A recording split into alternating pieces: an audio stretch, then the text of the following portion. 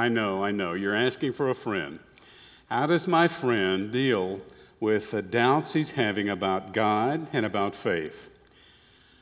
For a little while, I'm going to invite you into this messy world of pain and doubt that I live in every day. For a little while, we'll have some fun. We're going to talk about some really hard stuff. We'll laugh a little bit. And then we'll learn the key thing necessary to stabilize my faith when I'm having doubts. When you leave, I hope you'll be a better doubter. Although we're going to step into these murky waters of doubt and difficulty, we all are going to find ourselves there at one point or another. I want to make it less messy for you. I hope by the time we're done, I'll show you a way out of the messy that everyone can understand. It's easy to have faith when life is good. I actually had two patients, a husband and wife, that pulled this joke on me. I went to see a patient named Clarence, and he said, "Chaplain, I couldn't wait till you came back around to see me. God has been so good to me.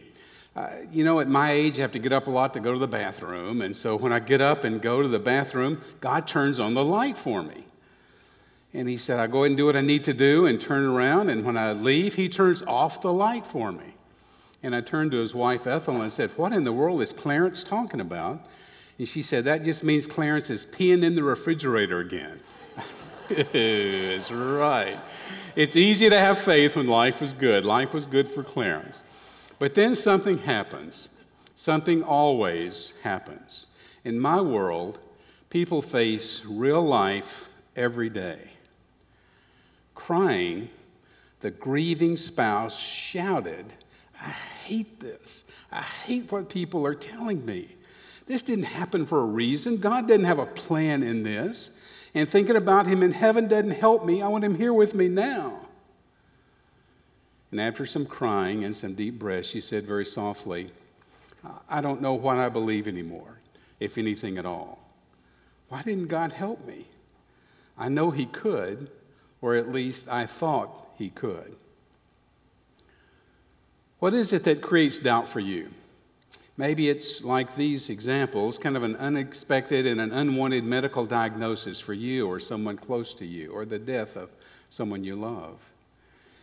Maybe it's for you in the natural realm. Some storm or tornado has punched you in the gut and just left you with all kind of doubts.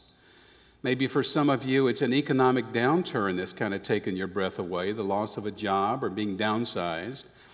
Maybe you're drowning in doubt because of someone invoking pain on you, like through a divorce or some sort of abuse committed against you or a crime. We long to be people of faith, but when we get pain that we can't explain, that overwhelms us, we get overcome with doubt. It's hard to believe when our belief doesn't keep us from sinking. Like feet that are desperately searching for footing in a strong current, doubt kind of leaves us clawing and grabbing, looking for something to hold on to. Even if that something is not strong or reliable, we'll hang on to a lie, even if we have to close our eyes to do it. I can remember as a boy, I had this unflinching trust in the goodness and the existence of God. I would pray these huge prayers and I just believe that God would answer them. I thought because of my faith in God, nothing could go wrong. And then as an adult, life happened. Real life, hard life. My dreams of happily ever after ended in divorce. One career failed, and I had to start another. I thought my life was over. It just exploded. It was the worst thing that could happen to me, and doubts came.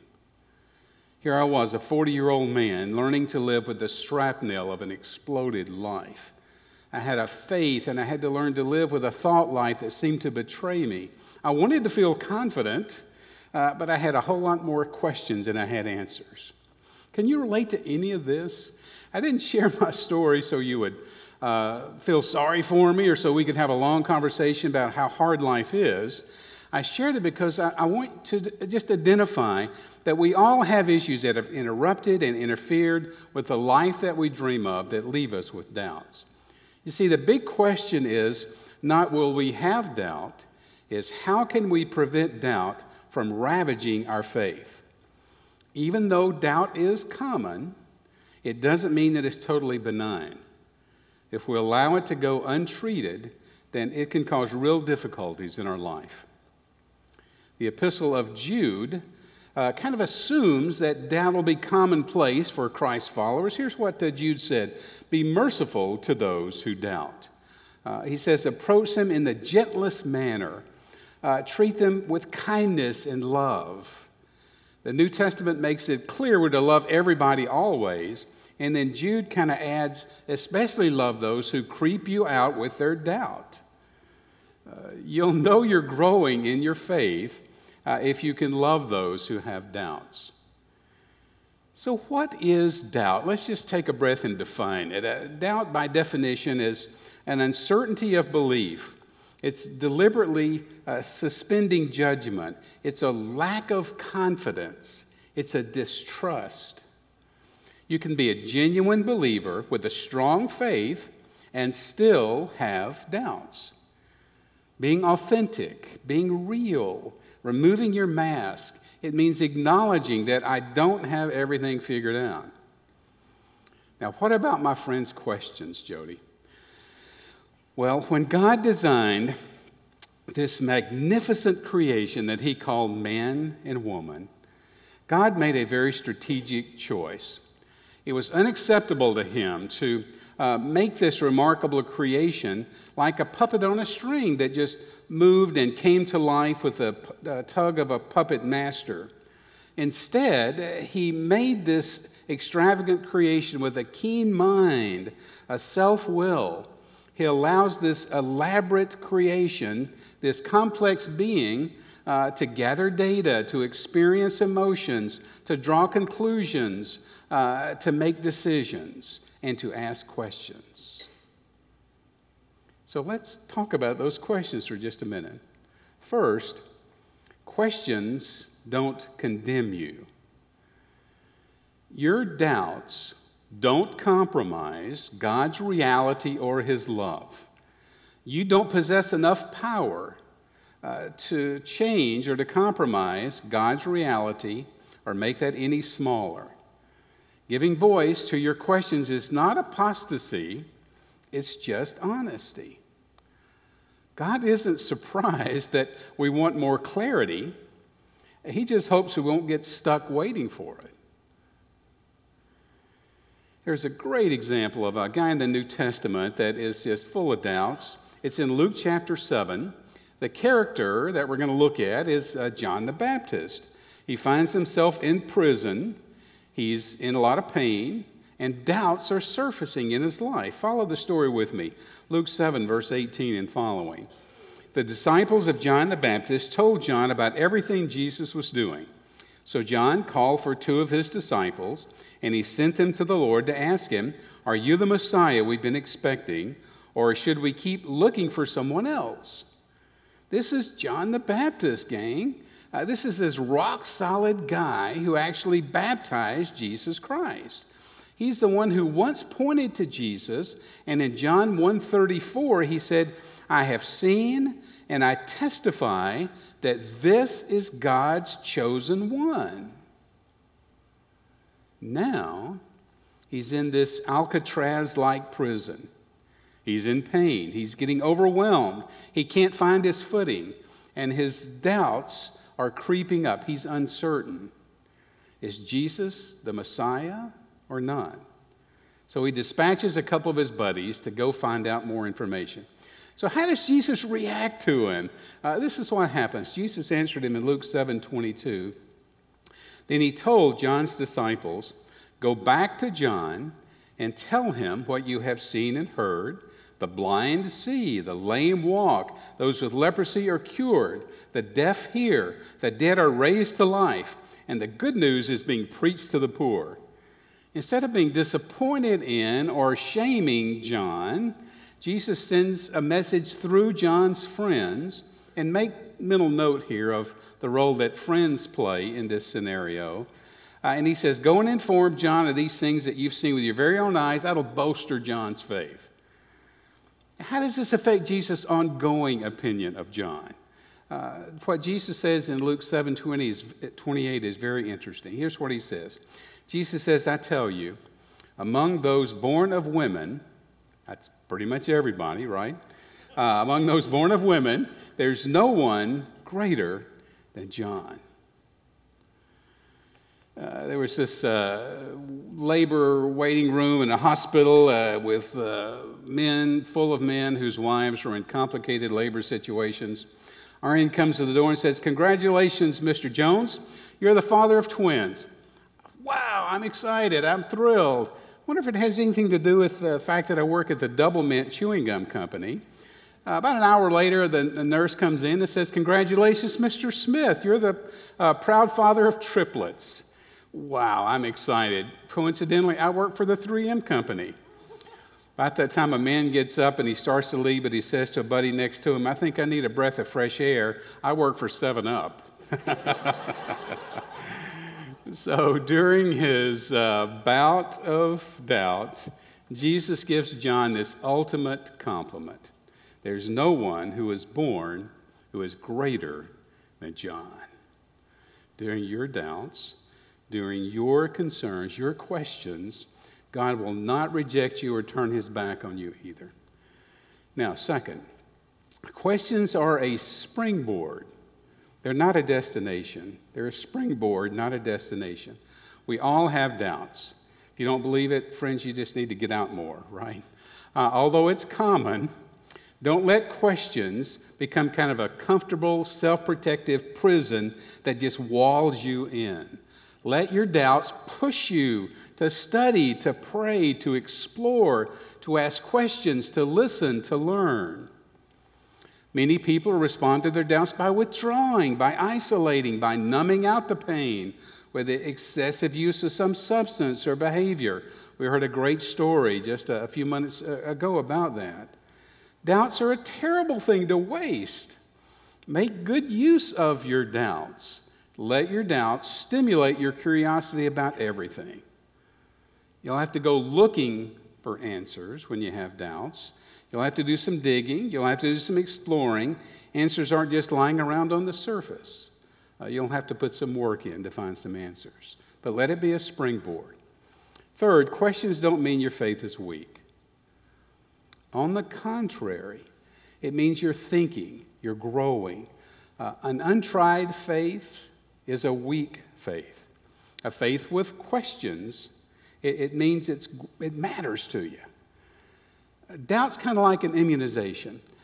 In my world, healthcare professionals, they will inject a small amount of disease in you to help your body fight off a future disease. That small amount of disease builds up antibodies, and that makes you stronger and healthier in the long run. Very similar with doubt. When you're infected with a little bit of doubt and you seek out answers, you work hard to find them, you wrestle through them, then you emerge with a stronger faith. Okay, let's get on the solution side of this issue.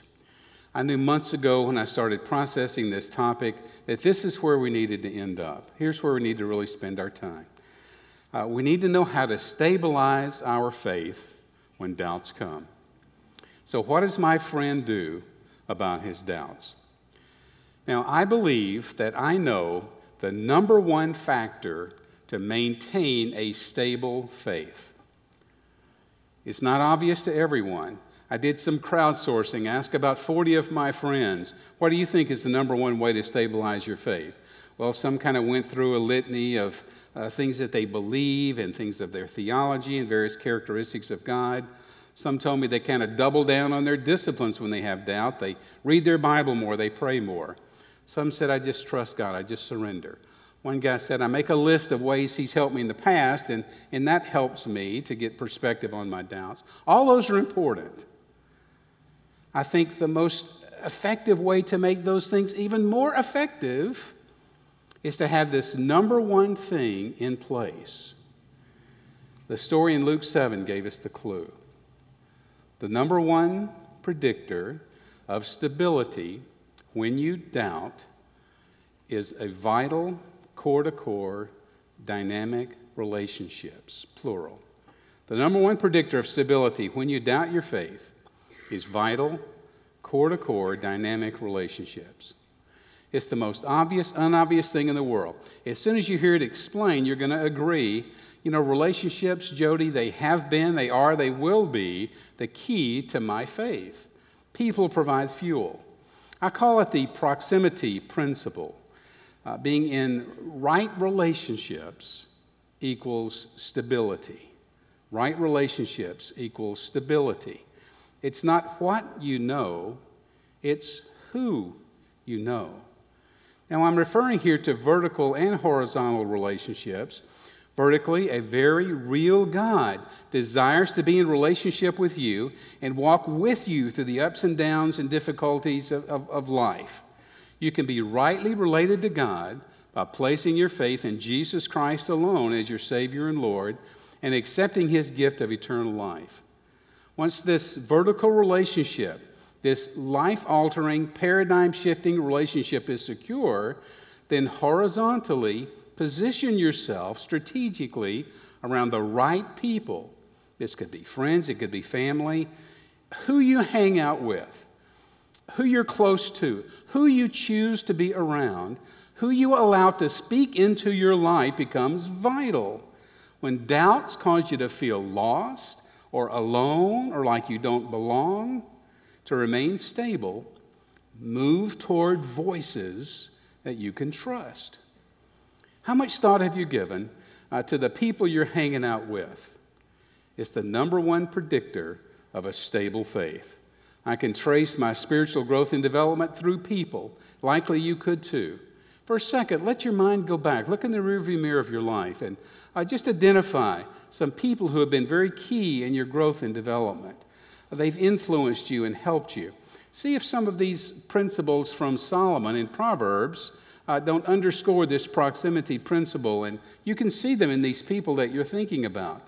Proverbs 13:20 says, "Walk with the wise and become wise, for a companion of fools suffers harm." Had wise people speaking into you? You got in trouble when you followed some fools, likely. Proverbs 17:17 says, "A friend loves at all times, and a brother is born for adversity." When you were going through tough times, there was one with you, right? Proverbs 18:24, "One who has unreliable friends soon comes to ruin, but there is a friend who sticks closer than a brother." And then in Proverbs 27:17, Solomon says, "His iron sharpens iron, so one person sharpens another." Connection is why we are here. Connection gives purpose and meaning to our lives. It's how we are wired, just neurobiologically, by our Creator. It's people you're in proximity to that will determine the direction and the quality of your life. Now, if relationships are the number one predictor of stability, then what is the number one predictor of a deep, vital, core-to-core relationship? One that's really meaningful. It's vulnerability. That's what distinguishes a relationship from a mere acquaintance to an intimate, deep relationship. When we allow ourselves to be really seen, when we're real and vulnerable, when we quit hiding behind lies and laughter, when we remove our mask, relationships can flourish. When this was first suggested to me, my response was, heck no. I have no interest in getting vulnerable. I had this weird idea that if anybody really knew me, they wouldn't want to have anything to do with me. And these voices in my life convinced me I would stay stuck right there in my doubts if I didn't get some help. So I put together a combination of some amateur voices, some peers, as well as some professional voices, a counselor. They combined to have a tremendous impact on my life. The healing began. It was a 2-year street fight for me. My counselor and friends would push, and I would push back. I lost that fight, but I won my life back. Healing was a lot like picking a lock. One of my ambitions this year is to learn how to pick a lock. So I went on eBay, and I bought this lock pick set. It's about as close to cool as I'm ever going to get. It has this really nice little black pouch with all these lock-picking tools in it. But the real magic of the kit was this lock that's transparent. Once I could see inside that lock at the springs and cylinders and mechanisms, it was much easier for me to learn how to pick the lock when I could see what I was doing. Now, that's what these voices did in my life. They enabled me to see inside. I could pick the lock of all these things that had been tripping me up because they made it clear enough for me to see. Once I could see what was happening on the inside, then it made sense. Next year, my ambition is to hotwire a car. So if you see a bright red Lamborghini in the parking lot, you'll know I made it.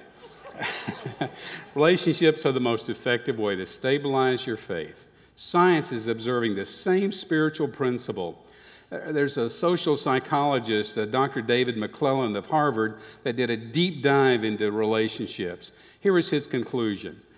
The people you habitually associate with determine as much as 95% of your success or failure in life. Now, that took my breath away when I read that. The people you habitually associate with determine as much as 95% of your success or failure in life. I refer to it as kind of a Fab Five principle. We are the average of the 5 people we spend the most time with. Could be 3, could be 7. I rounded it off to 5. That Fab Five becomes your life team, your advisory board. They fuel you. You have to spend quality and quantity time with them. That's why it has to be small. But they shape who you are. Eventually, you begin to think like they think and behave like they behave. The right people decreases doubts, leads to a stable faith.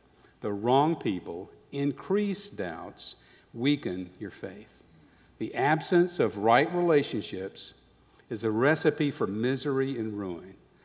And with any good advice, it's only as good as the action that you take on it. So let me give you a real practical action step. At Whitewater, we have a perfect opportunity for anyone who has doubts or questions or they're searching for answers to life or for meaning or for faith. We call it Alpha. It meets on Monday evenings. It resumes here at Whitewater in September. Going to the Alpha course is kind of like going where the ladder is. You can move up in your faith. As you're learning the fundamentals of faith, you can say anything about anything and still be loved and accepted. You'll be exposed to leaders who are at the top of their game spiritually. They model authenticity and vulnerability. The Alpha leaders don't just hold you accountable, they hold you close. Often people that you meet during the Alpha experience, they become that Fab Five that you spend a lot of time with after the course is over. I'm going to introduce you to a friend of mine that went through Alpha with me. Like hundreds of people in our church family, Don was deeply connected in the Catholic faith. Although his experience in the Catholic faith didn't work out for him, you'll see how doubt can infiltrate any religion. Listen to Don's story.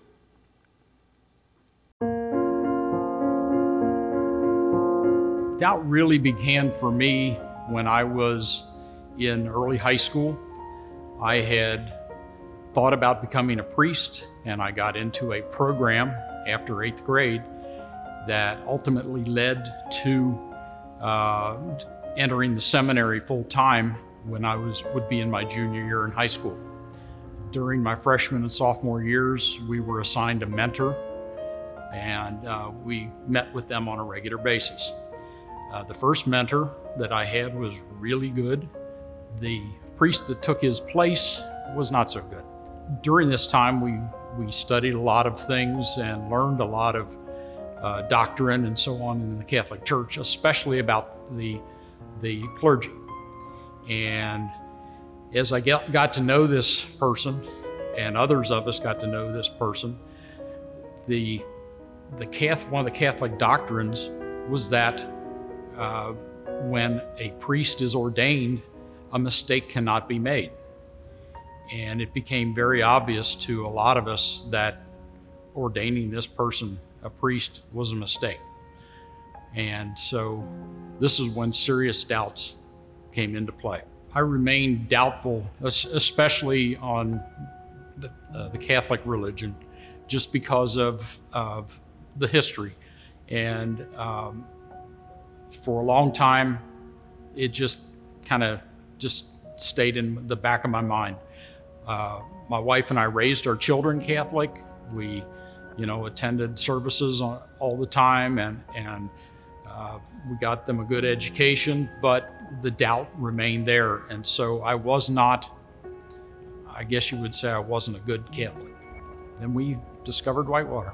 There was some stuff in the bulletin at one of the Sunday services, and I think there was a little discussion either before or after the service, and we went and checked out a booth that was set up here in the gathering area, and it looked very interesting, and so we signed up for it and participated in the Alpha program. Alpha was eye-opening. The nagging doubt is always still there, but Alpha, I guess the best way to describe it is that Alpha made me realize that it isn't a particular religion's doctrines that are the key. It is the relationship with Jesus and God that really is what is the important part. Give it a try. You'll be amazed, and it will change your life.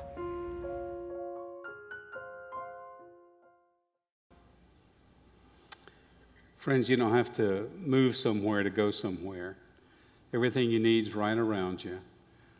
Visit our website, the church's website, and you'll find information about Alpha. You can sign up there. I would warn you, it always fills up fast. We end up with a waiting list every time. We're limited by the amount of leaders that we have, so check that out. If not Alpha, then move toward a deeper connection on your own. Build your own Fab Five. I think that's why God invented Starbucks. You could actually have some conversations with folks. One last story about a man I met dealing with end-of-life issues. It taught me something significant about life. Met this 98-year-old World War II pilot. I said, 98? Wow. He said, yeah, I can confirm dinosaur tastes a lot like chicken. This guy was a World War II vet. He flew B-17 bombers. He was the commander of that flying fortress. He pulled out his log, showed me his 35 flights, often 9-hour flights over those treacherous high-altitude times over Nazi Germany. His story took an unexpected turn when he returned home. He met a Tuskegee airman who flew P-51 Mustang fighter planes. They never met in the Army. It was rigidly segregated. Only in the air were black and white pilots allowed to mix.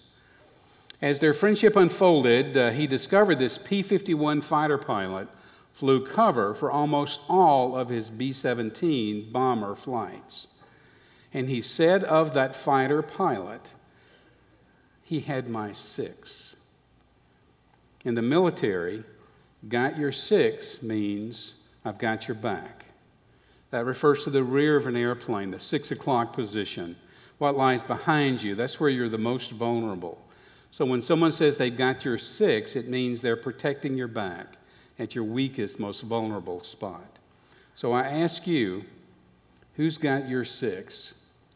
Who helps you with your doubts? Who are you in proximity to?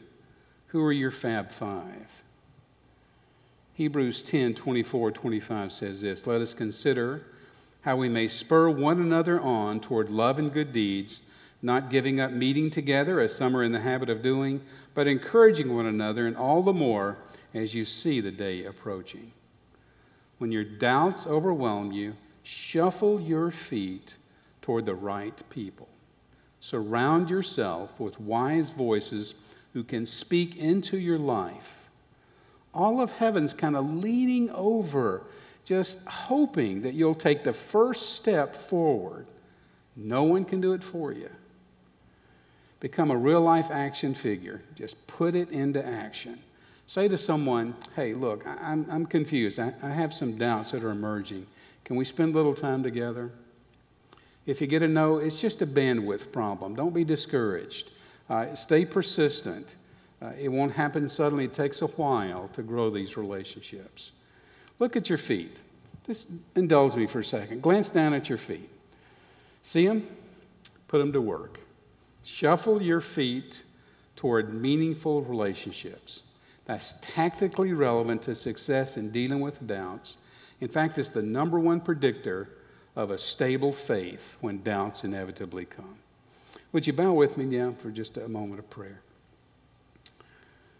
Just a second. Laura and the band are going to close us with a song by the band Oliver Riot. It paints a beautiful picture with these words of a young guy that's struggling. He feels like he's in a prison. He's asking someone to get real, to take off their mask, to really get connected with him.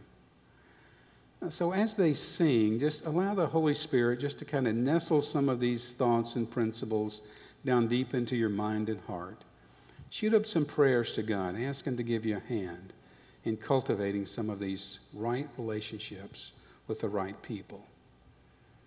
After the band, David will come up and close our service, and there'll be prayer teams available at the front, as always. So feel free to come and connect and get prayer for anything going on in your life. Father, thank you for creating us to be dependent upon one another. Help us, Lord, to cultivate meaningful relationships that can navigate us through times of doubt. Thank you, Father. I think Jody's message is so relative for so many reasons, and it's wonderful when you have elders that can teach and pastor in that way. I'm a little disturbed about the lock-picking thing, to be honest with you, when an elder says that, but anyway, I'll get over that. But I am so glad you're here tonight, and I am so excited that you're helping us fulfill a mission. I was just sitting there, not only listening, taking notes to Jody's message, but listening to the life-change stories that we shared with Keith and Kevin and all those folks. It's amazing what happens when the focus is on Jesus, and you just say, man, come in faith to Him. And that's what our church is all about. Hey, again, thanks for joining us online today. You'll see links in the notes or the comments section to be able to let us know who you are if you're newer around here, and to give generously online if you call Whitewater home. Thanks for joining us. We'll see you next time.